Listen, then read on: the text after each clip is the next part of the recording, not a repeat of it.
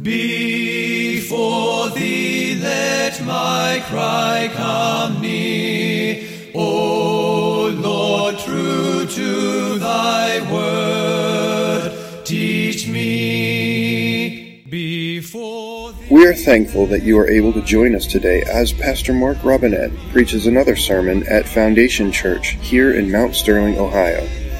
If this message is an encouragement to you, and we pray that it will be, please consider taking the time to go to www.foundationfellowshipchurch.org and let us know. Thank you, and may the Lord richly bless you through His Word. Let my lips thy praise confess. Yea, of thy word my tongue would sing. Yea, of thy word my tongue would sing. For thy commands are righteousness. Greetings this Lord's Day morning in the name of Jesus Christ, our Savior and our King.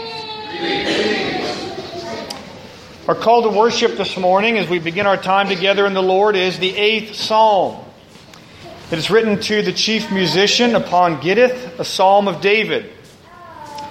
O Lord, our Lord, how excellent is thy name in all the earth, who hast set thy glory above the heavens. Out of the mouth of babes and sucklings hast thou ordained strength because of thine enemies, that thou mightest still the enemy and the avenger. When I consider thy heavens, the work of thy fingers, the moon and the stars which thou hast ordained, what is man that thou art mindful of him, and the son of man that thou visitest him? For thou madest him a little lower than the angels, and hast crowned him with glory and honor. Thou madest him to have dominion over the works of thy hands.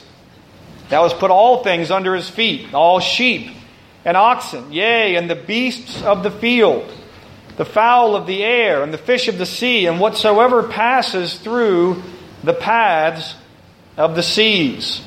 O Lord, our Lord, how excellent is thy name in all the earth. Let us pray.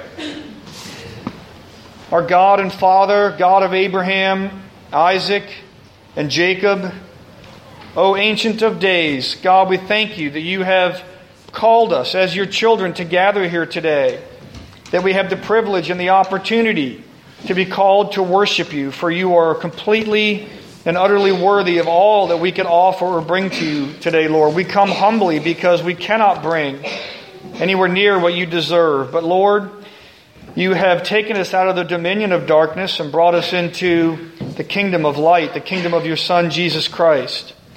Father, we're so grateful to be loyal subjects of your kingdom. We're so thankful to be called the children of God. And so we are. Lord, may our worship today be pleasing and acceptable in your sight. You are our rock, our refuge, our shield and buckler, our strong Redeemer. We pray all these things, Lord, as we enter into our worship of you now. In Jesus' name, amen. Praise Father, Son, and Holy Ghost. Amen.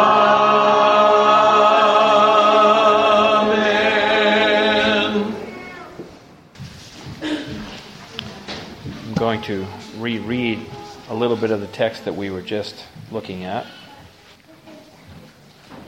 For Hebrews 2 and 16. For surely it is not angels that he helps, but he helps the offspring of Abraham. Therefore, he had to be made like his brothers in every respect, so that he might become a merciful and faithful high priest in the service of God, to make propitiation, substitution, payment for the sins of the people. For because he himself suffered when tempted, he is able to help those who are being tempted. The word of the Lord for the people of the Lord. Let us pray. Thank you, Father, that we get the opportunity that you have condescended to us to give us an opportunity to be part of your circle, to be part of what you do. And I pray, Lord, that your word would be embedded in our hearts today and that would produce meditations that carry on ad infinitum, that would mold and help shape our hearts to be conformed to the image of your Son. In Jesus' name, amen. So let me say a couple things. I love the robust liturgy here. And in fact, let me say something. For me, theology is intimate. I have a good friend who's got a master's in theology, and he calls me a theology wonk. But for me, theology is intimate. Oh, you may be seated. And I'll get to that in a second too. So, I get the opportunity, okay, what I mean by that is, when I'm in this circle, theology is both, the Word of Scripture, the Word of God is both prophetic and intimate. Because, listen, I'm not here just so I can be a professional speaker or just to get up here and do a good job. That's distasteful to me. I'm here to bring the Scripture to people that I know and love. Because it's meaningful, it means something, it's impactful. It's going to penetrate your heart like it penetrated my heart. I'm not just speaking to some guy that I don't know right now. I'm speaking to people I get to know and meet. I got to stay at the Hatfields last night, and I got to meet their wonderful children that I have never got a chance to really meet well. And I'm saying, well, Mark gets to do this every week. And he knows all these little children. And what a passionate, wonderful opportunity it is to just take the Scripture and deliver it to the people you know and love. This is the heart of communal worship. I don't come from this background. There's people today that have not come from this background. Mark didn't come from this background. And to grasp the concept of communal worship. Yeah, I do this with my family at home. It absolutely can bring me to tears. Did I get the opportunity? Do we understand that? God condescended so we could join Him in the dance. And I get to sit in my living room and minister Jesus Christ to my wife and my daughter. What a wonderful thing. What a beautiful thing. It's amazing. It's amazing that we get to join with our Savior and minister to the people we love. When you feed your children food, it's intimate. You know that? The spoon is just a hunk of silver. But when that spoon gets in your hand and you do this and you feed it to your little baby, now it's intimate. Isn't that amazing? That little baby chair was just something you bought at Walmart or wherever you bought it from. I never bought one at Walmart, but that's just a chair. But when your baby sits in it or your child sits in that chair at the table and you're feeding them something, now that's Johnny's chair. And if for some sad tragedy you will lose that child in a tragedy, all of a sudden that chair would be sacred territory. You would never throw it away. You would keep it long past its time. You might even make a little sanctuary for it. That's what I get the opportunity. I told the deacons and the elders they asked me what I'm teaching on today. I said, well, this is what I'm teaching on, and I can't wait to do it. I just couldn't wait to get into this text today and demonstrate who Jesus Christ is at this facet of the diamond so that we could all glorify Him more, appreciate Him more, and appropriate Him more. Because He is the glue. He is the glue. I like what Michael Horton says. We're not all in this church today because we're all good friends. We're not all here because one day I met Andy at a coffee shop, and I'm a contractor, and he's a bank vice president, and we had so much in common. And that's why we're in church together today. Isn't it great? And now we all get along. That's not the idea. Jesus Christ said, I'm going to make all of you people my children, and I'm going to put you in a group together. Now get along. Learn to love one another. So when I come to church and we get the chance to have corporate worship, this is not a rote scenario for me. It's some learning to do. I come here and I don't know your liturgy. Every church has the same stencil and a little bit different application, and it's kind of awkward, It's like when you go visit someone's house and you stay at their house, you don't really know what like where's the silverware and how to get from point A to B, and yeah, that's your procedure in this house. It's a little awkward. You got to figure out the rhythm of what's going on in that house. But once you get it, it's like, oh, okay. Yeah, now I know where the silverware is. I know the bathroom's at the end of the hall. I know that Mrs. Jones liked her towels just so I'm going to do it just like that. All right? And so that's why when you visit churches, different churches, it's a little awkward. But that's okay. That's normal. You know what that tells you? It tells you just walked into someone's family and you're learning the rhythm of how Christ works in that circumstance. And it's beautiful. It's not awkward and cumbersome. It's beautiful, and you just have to learn it. We got to learn a song. We need to read the words. We want to learn the Foundation Church. We have to hang around. We have to be a part of the process. And we get to partake in something beautiful. So when I come to church on a Sunday, I was just having coffee with someone the other day, kind of sharing this. It's not that I'm coming and I'm learning this song and I'm going through point A on the liturgy and I'm skipping to point B now. It's that I get together with all the people that I've been getting together with for the last 2 years or however many years. The people that I've been learning. Church is not some individualistic process where we come, do our 2 hours and leave. Y'all should be getting to know each other. I know that happens in this church. But church is about a community of people so that when we come together on a Sunday, I get to pray with Johnny. I get to sing about my Lord together with my brothers and sisters, like real brothers and sisters, because we're all in the same family now, you see. We're not just friends. We're brothers and sisters. That's a real thing. That's a real thing. And it's an opportunity so now I get to share and do all these beautiful things with all the people that I'm learning to love. And after a while, it's pretty strong. It's like cement. It's like glue. When someone's missing from your congregation, you should feel it. You should know it. I mean, I always come here and stay at the Robinettes. And today I'm sitting in the pew and I'm sitting there going, well, where's Benjamin and Nathaniel? And where's the other boys? And they're in Myanmar. And my wife's been in Honduras for the last week. I left on Saturday. She came in Saturday night. Still haven't seen her yet.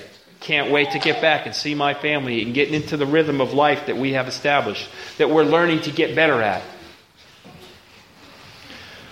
There's only 2 families in the universe. There's the kingdom of heaven and there's the kingdom of this world. Okay, so I'm doing this series back home. And we're using a creed. I do the Sunday school senior adult class. And where the elders are asking me, what are we going to teach on this year? And I said, well, I'm just going to take the creed as a stencil, as a basic systematic theology. It's the first one ever that I can think of that was ever formally made. Maybe I'm not educated enough, but that's the one I'm aware of. I prefer the Nicene Creed because it's a little more full and complete. But and I said, we're just going to go through it, and we're just going to talk about the Father, the Almighty Creator of heaven and earth. And that's what we did last fall. And around the Reformation period, I kind of took a detour because we need to understand why we're not Roman Catholic. That's what this issue here is about. You're either Roman Catholic, you're either semi-Pelagian or Pelagian, or you're not. And so here we are, and it's springtime, and it's time to talk about the Son. For I believe in the Father, the Almighty Maker of heaven and earth, and the Son, who was not created, but begotten. And so it's been a joy. I like what John MacArthur said. He taught a series on the birth of Christ. And he said, I didn't want to say too much because this is the first time I've ever taught this series. And he was telling us he's learning it as he's teaching it. And that's what happens when you do that. And so it's been a joy to teach on the Son because personally it's an intimidating subject. Jesus Christ is a huge subject. Andy referred to it earlier. It's not sufficient that he just died for us. He had to live for us. We call that the active obedience of Christ. See, if he just came and died and that was sufficient, he would not fulfill the law for us in a lifetime. I'm going to get into this a little bit more today. But here's the point. There's two families. There's the kingdom of heaven and there's the kingdom of this earth, the world. There's the sons of Cain and there's the sons of Seth.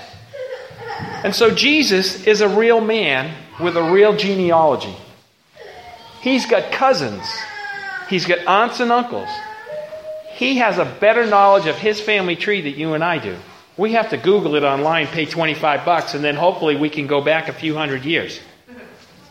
Jesus got a real genealogy. So if I said, who's your great-great-great-great-grandfather, you probably don't know. But Jesus knows. Okay, so what's the point? It's that Jesus, here we sit in the 21st century, and we look back and we see Superman. We see Jesus with an S on his chest, raising people from the dead, confronting the Pharisees, doing miracles, being very wise and reading people's hearts. We would call that discernment. But that's not who they saw. That's not who they saw at all. They saw the carpenter's son, the guy that lives over the hill. He builds those funny chairs. I'm pulling out of the movie The Passion. The ones with the long legs. Anyways, that's who they see Jesus as. They don't see the divine. All we see from our perspective is the divine. We're used to it. It's our rhythm. It's our paradigm. It's what we're used to. How can you not? How can you not avoid the obvious, the resurrection, raising people from the dead, raising Lazarus, healing the lepers? That's what you see. It's the glaring, obvious road sign. But you know, those are just things Jesus did. Jesus says, I didn't do anything unless the Father showed me. Listen, Jesus lived on a need-to-know basis. Jesus doesn't walk the earth knowing everything. Jesus walks the earth knowing what his Father tells him. And when he does that, he must now live by faith. Right? Like the Reformers eloquently said, we understand faith to be in three categories. Assensu, that means mental assent. Notitia, that is an assent to the note, the facts of the case. And that's what James says. Even the devil has that. He has the facts and he has the mental assent. But he doesn't have the third part, fiducia, trust. You know, Jesus had to walk trusting his heavenly Father. Just like you. Can you imagine that? Have you ever thought of that? Jesus walked by faith. Without faith, it's impossible to please God. You don't think Jesus has to, what do you think, he sidesteps that? Don't you think Jesus has to walk this earth trusting his heavenly Father? Of course he does. Well, when are you coming back, Jesus? Well, I don't know. Only the Father in heaven knows that. That's privy information he hasn't told me. So I'm just going to trust him. Right? Didn't Jesus walk as a man on this earth just like you and I? Didn't he have to go through struggles just like you and I? Didn't he have to face trials, temptations, and tribulation just like you and I? And how did he face it? Did he just say, I got this, I'm actually God? You know, I remember a long time ago when I first came around and converted, I used to think, well, yeah, Jesus died for us and he paid a price, but he knew he was going to be raised from the dead. It's not like how we have to live. Well, that's not true. I mean, all that's true. But don't be fooled by that paradigm. Let me say this. How about if I choose one of these children today and say, why don't you just sacrifice him for all those people who live over there? It's okay. He's coming back from the dead in about 3 days. Oh, we're going to persecute him first and beat him up and ridicule him for his whole life. But no big deal. He's coming back from the dead. How would you feel about that? Who wants to volunteer? Anybody? Not so easy, is it? You're telling me Jesus didn't have feelings? Jesus wept. Telling me he didn't suffer pain, persecution, ridicule? Sure he did, just like you and me. Jesus was a human being. It almost sounds counterintuitive to even say that. Jesus was a human being. He was every bit as a human being as you and I, and then some. And so the correct understanding is that the Scripture says, for surely it is not angels that he helps, or else he'd have become an angel. And he'd have been floating above the atmosphere saying, ooh, like they did when Jesus came in the incarnation. What were angels doing? Eating corn? No, they were floating in the atmosphere, up in the sky, being glorious creatures, emanating the glory of God. Jesus didn't become like that. That's not what the Scripture says. It says, for surely it is not angels that he helps, but he helps the offspring of Abraham. Therefore, he had to be made like his brothers in every respect. Now, so that means, I'm going to say this, the family of Christ, the children of Abraham, that would be you and me, that would be all those who are of faith, are miracle babies. Is there anybody? Okay, so I had it in mind to turn to a lot of scriptures, but that can be cumbersome, so if you don't mind me quoting some scriptures and such. So, the scripture says that Abraham, who was as good as dead, produced seed through his wife, and they made offspring. They did what was impossible. Like what Galatians says, we're children of a promise, not children of something we did and manufactured. It's not possible. It says without trust, without faith, without doing something that you can't do, it is impossible to please God.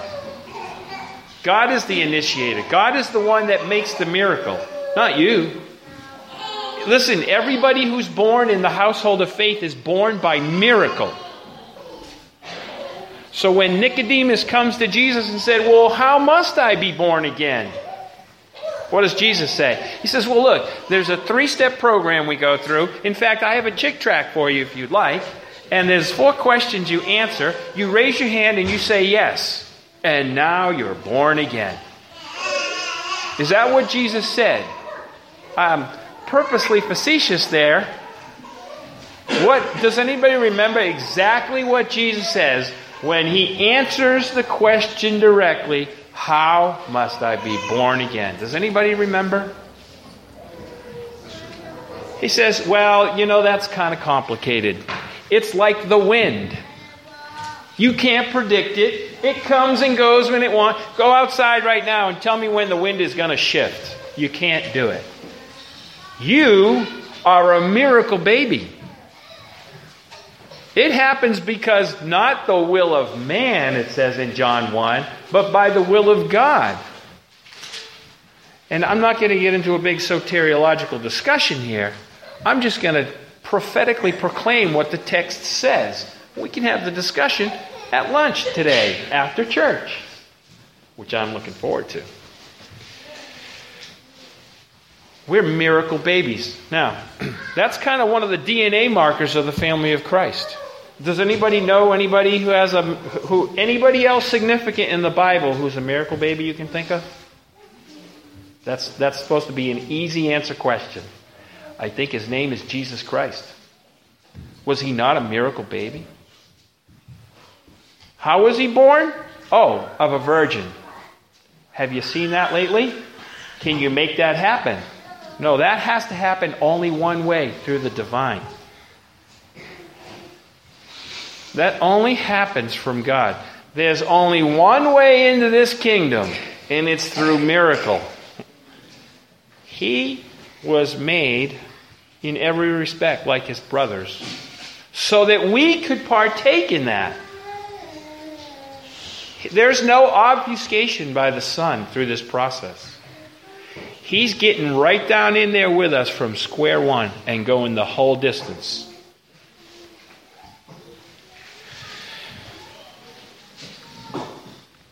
So I am going to go to Hebrews chapter 11.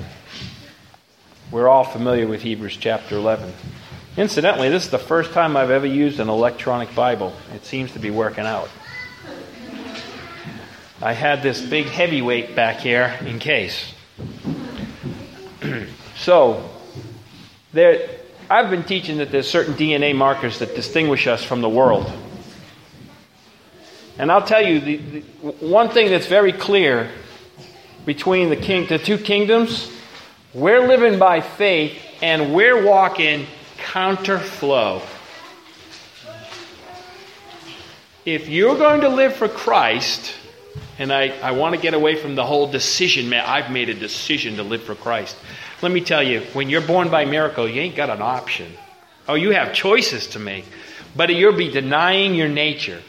It would be like saying, if your favorite pie was banana cream pie and the pie's right there, you're a banana cream pie person, right? So we're all banana cream pie people here today, right? And then someone says, have lemon meringue. And you're like, okay, I really want the banana cream pie. It's right there. I hate lemon meringue pie. Hey, you're in the family. You can try all you want. Sooner or later, you're coming back to banana cream pie because it's delicious. Jesus Christ has infected you with Him. Jesus Christ has put Himself, that's what C.S. Lewis calls it, the good infection. You've been infected with Christ, and I'm sorry, but you in it to win it now. In fact, I dare you to walk away. Because if you can walk away, as John says, you were never part of the family. You were just kind of slunking in the back gate, seeing if you could get some of the grubs. And besides, that bed was very comfortable too. You know, there's a guy who tries to get into a wedding in the scripture, in a parable, and he doesn't have the wedding clothes. See, he doesn't have the DNA marker.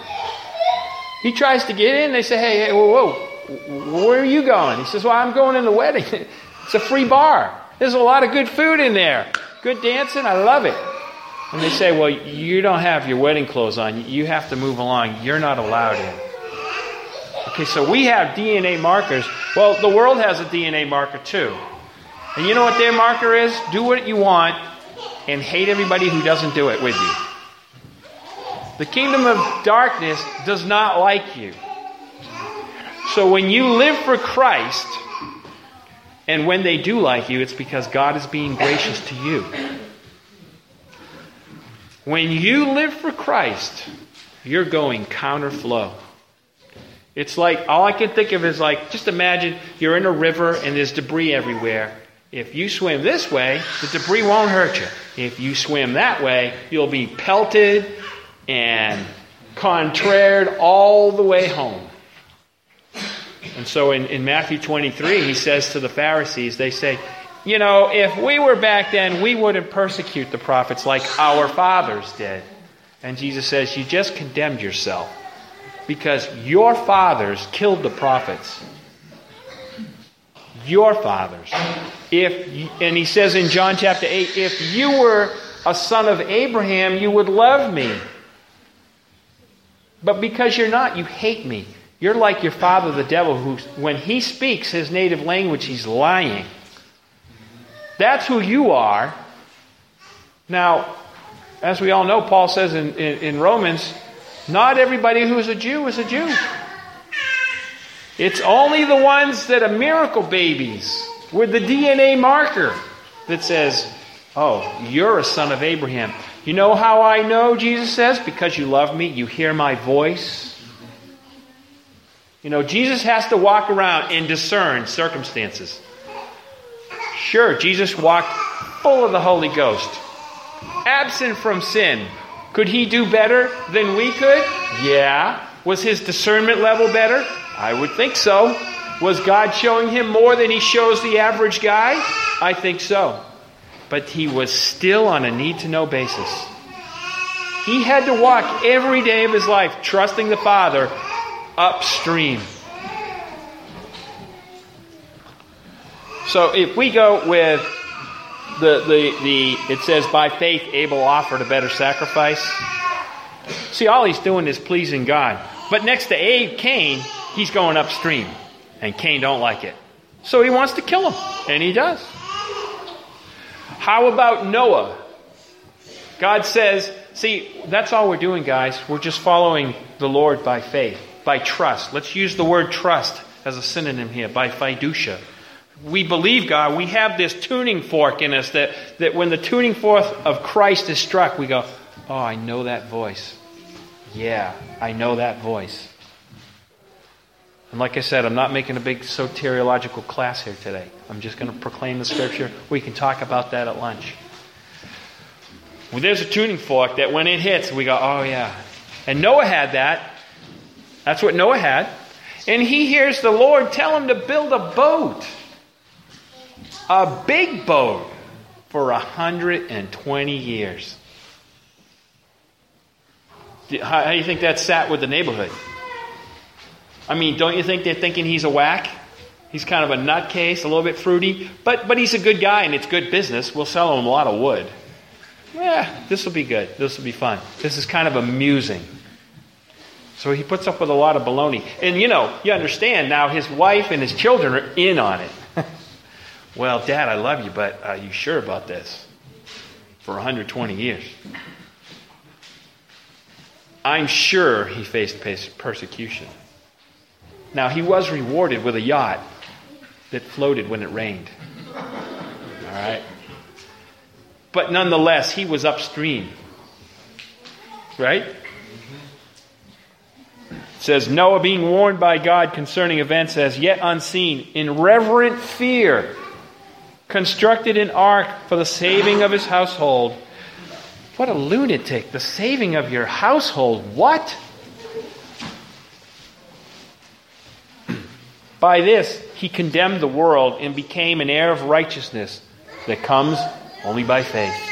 Only by trust. By faith, Abraham, when he was called to go out to a place to receive an inheritance. How do you like that? So here I am in earth. Things are going good. The corn's doing well. Honey, we're moving. Any wives out there? Hey, honey, we're moving. Oh, really? Where? I'm not sure. Now, was that an easy faith decision? Or was he going to get a little blowback on that, maybe? Maybe. I mean, we don't know where Sarah was with all this, but we'll just say she was a normal human being and just wanted to know where. Right? That's a little rough. Well, we're just going that way. Go west, young man. We're just going that way somewhere. It says they lived in tents all their lives. And she's thinking, when are we going to settle down? When are we going to plant our roots? Any women here can relate to that? When are we going to build that nice little house and finally get cozy? Not so easy. Then he says, oh, but honey, it's going to be great. God's going to bless us. He said we're going to have a family like you wouldn't believe. Our family's going to be so big, it's going to be like the stars of the universe. Honey, it's going to be great. Tick tock, tick tock. Time's a moving. Ain't no babies coming. Man, we left my family, my relatives, home, and we came all the way out here. But I'm going to say at this point, she's past that. But he's told her what God told her. And so they come up with plan B. Well, the baby's not coming. Let's do it ourselves. Is that a miracle baby, by the way? Nothing miraculous about that. Happens every day. The children of Cain do it all the time. They make babies. Y'all make babies. But we need a miracle baby, or it's not God doing the work, is it? So God limits that. They try to fulfill the word of God through the flesh, and they create Hagar, Ishmael, and centuries of problems. And God says, by faith, Sarah herself received power to conceive, even when she was past the age, since she considered him faithful who had promised. Therefore, from one man, and him as good as dead, that would be Abraham, were born descendants. You know, I think about that a little bit. If we could understand this from an adult perspective in the room today, It says, by faith, Sarah herself received power to conceive. I mean, what does that mean in reality? By faith, she received power to... What do you mean, by faith she received power to conceive? I mean, conception isn't something you do. You don't say, well, me and my wife are trying to have a baby, so today we found that spinning 3 times in the kitchen with an egg on my forehead helped the process, and now we're going to conceive. Conception is something that happens internally that you have no control over, and it says, by faith, Sarah herself received power to conceive. Well, to conceive, you kind of got to, things have to work out right, and you're 90 years old, and the hubby's kind of looking at you with that look in his eye, and, hey, what are you on, drugs? But by faith,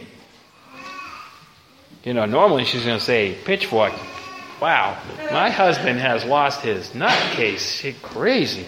But by faith, Sarah received power to conceive. It's kind of amazing, really. I mean, we look past the human element in these stories. These are not just stories. These are things that happen. I mean, you've got to get into it and go, wow, they were old people. What came upon them? I guess God reopened the pituitary gland. I don't know. But by faith they said, this must be the Lord. And bingo, we get Isaac. Okay, we'll go with one more guy here who has to go upstream. By faith, Moses, when he was born, was hidden for 3 months by his parents. Now, by the way, his parents just made an upstream decision. They just went against the grain. King says no, and they say, we believe God, yes. And they hide Moses. And it says, by faith, Moses, when he grew up, refused to be called the son of Pharaoh's daughter, choosing rather to be mistreated with the people of God than to enjoy the fleeting pleasures of sin. Choosing rather to be mistreated with the people of God than to enjoy the fleeting pleasures of sin, he considered the reproach of Christ greater wealth than the treasures of Egypt, for he was looking for the reward. By faith, by trust, he left Egypt, not being afraid of the anger of the king. For he endured as seeing him who is invisible. By faith, he kept the Passover and sprinkled blood so that the destroyer of the firstborn might not touch them. So, DNA marker here time. The righteous live by faith. The righteous live upstream. The righteous make decisions that people look around and think are funny. It says that by faith, Joseph tells them to send his bones back to Canaan land. Now, why would he do that? And why is that even mentioned in there? What's the big deal? Because Joseph understands that the palace is not the reward. Don't teach your children from the prison to the palace like the palace is the reward. That's not how Joseph saw it. Joseph saw the reward. It's over there in Canaan. It's promise. Bring my bones back to Canaan. I want to make a statement about Canaan. Bring them back. I don't want to be remembered as an Egyptian. I tell people all the time, I live in Baton Rouge, but I'm from Boston. I do. I always do. Because when I say I live in Baton Rouge, they're thinking I'm some guy who's from Louisiana, and I'm not. Which I am now, but that doesn't tell anything about who I am, especially when you start hearing me talk, right? I'm not from Baton Rouge. I just live there. Joseph is saying, I'm not from Egypt. The palace is nice, but it's not my home. And it says that that Jacob speaks to the sons of Joseph by faith. That's just very out of character. He's supposed to be going to the firstborn. It says Jacob was blessed first by Isaac. That's out of order. That's not the way it's done, Isaac. But then again, the people of God don't do things the way it's done, is it? We're contraire. Actually, we're in line. It's them that's contrarian. It's Cain's seed that is contrarian to the will of God, not us. It just looks like it. Actually, we're flowing downstream. We're flowing by the grace of God downstream. And though it seems difficult now, we got a yacht. We have a mansion. We have blessings to look forward to. It's downstream. And the better you see that, the easier, I say easier, to believe. I didn't say more comfortable. This is a conscious decision we make when we follow Christ. There's that. We know we serve a lion. We just know he's not a tame lion. And so we do these with fear and trepidation sometimes. Even Jesus. Oh, did that happen to Jesus? I think I remember him sweating blood over something he knew for a fact. How did he know it for a fact? By faith. He just trusted what the Lord told him. He says, Lord, is there any other way? You understand he's a human being at that moment? Now, I'm not going to get into the whole Chalcedon thing. I affirm Chalcedon 100,000,000%. And it's a mystery. Jesus is all God and all man all at the same time. But Jesus in his humanity had to occur as a human being, or he's not sufficient to save us. And he must be divine, or he would not be able to do what he had to do as a human being. Wouldn't work. So Jesus is in the garden and says, Lord, not my will, but your will.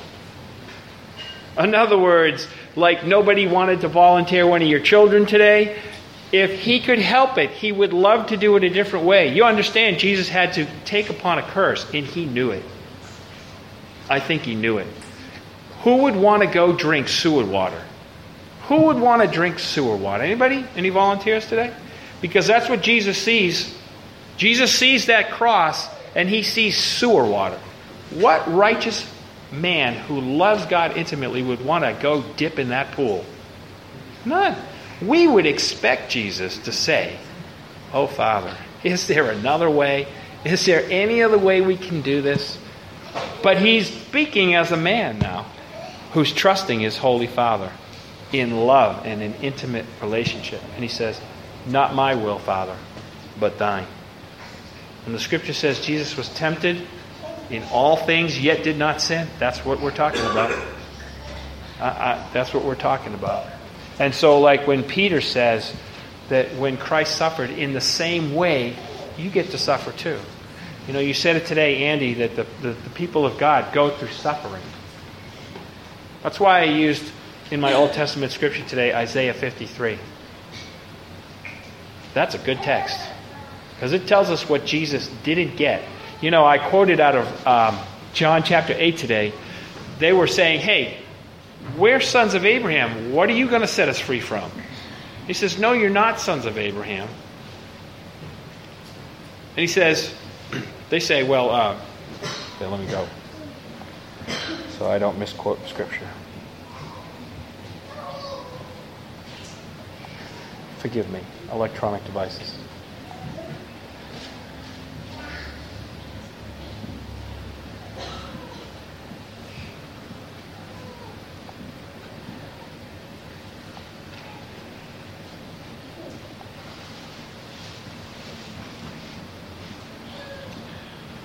Well, we're going to have to call that a fail on my communication through an electronic device. Point is, we have to walk just like Christ walked. He had to walk just like we walk. We're all in the same family, same genetic markers, same process. And I made that point. I'm teaching this series at home with my home church. And that's what I wanted them to get. I wanted to get it real in them. That Jesus had to walk just like you. He didn't get to obfuscate. So, we'll go to Hebrews chapter 4. This won't be a fail.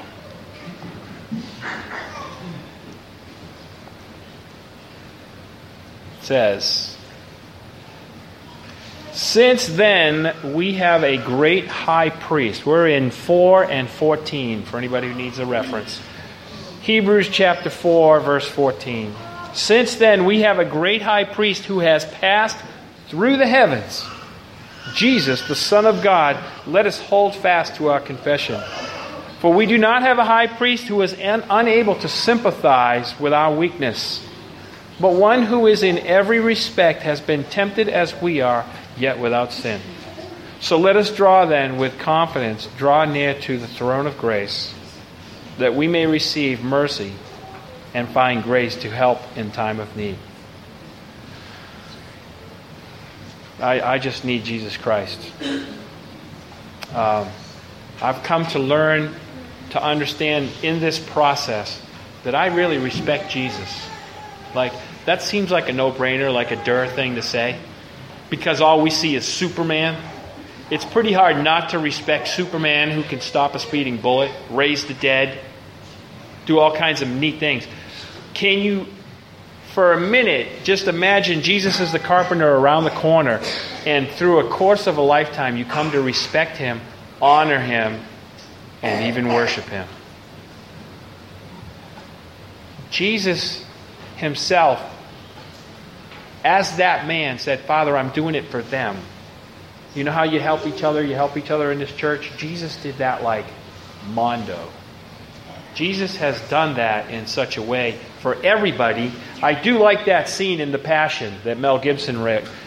Mary's watching Jesus walk, and He's being persecuted and whipped and beat. And they lock eyes for a minute. In fact, that kind of brings it home, doesn't it? Mary's watching her beautiful baby boy, who's been nothing but a good guy, get tortured and beat to death. That enough is pretty tough stuff. And Jesus looks up at her, and this is, of course, just artistic license, but He looks up at her in the movie and says, Mother, I'm making everything right. Man. What is that? I mean, that's a great line. Mother, I'm making everything right. I mean, that's what He was doing. That's what He's doing. I've come to understand and see, not that I'm special, but by listening to a lot of people beat this into my head, I'm learning to appreciate Jesus, the man who did it for me. It's a beautiful thing. Let us pray. Thank you, Father, for this day. Thank you for sending your Son, who took upon the robe of flesh and became a man, so that we might become co-heirs and beneficiaries with Him in the family, that you would really become our Father through and through. That by adoption into this family, we could enjoy the eternal bliss of being your sons and daughters and co-heirs and brothers with such a good and beautiful man known as Jesus Christ, who you put on this earth to save us from our sins. Thank you, Jesus, for the complete picture you give us of yourself, and I pray that we could demonstrate that in the earth as we live out our lives, being conformed into your image. In Jesus' name, amen.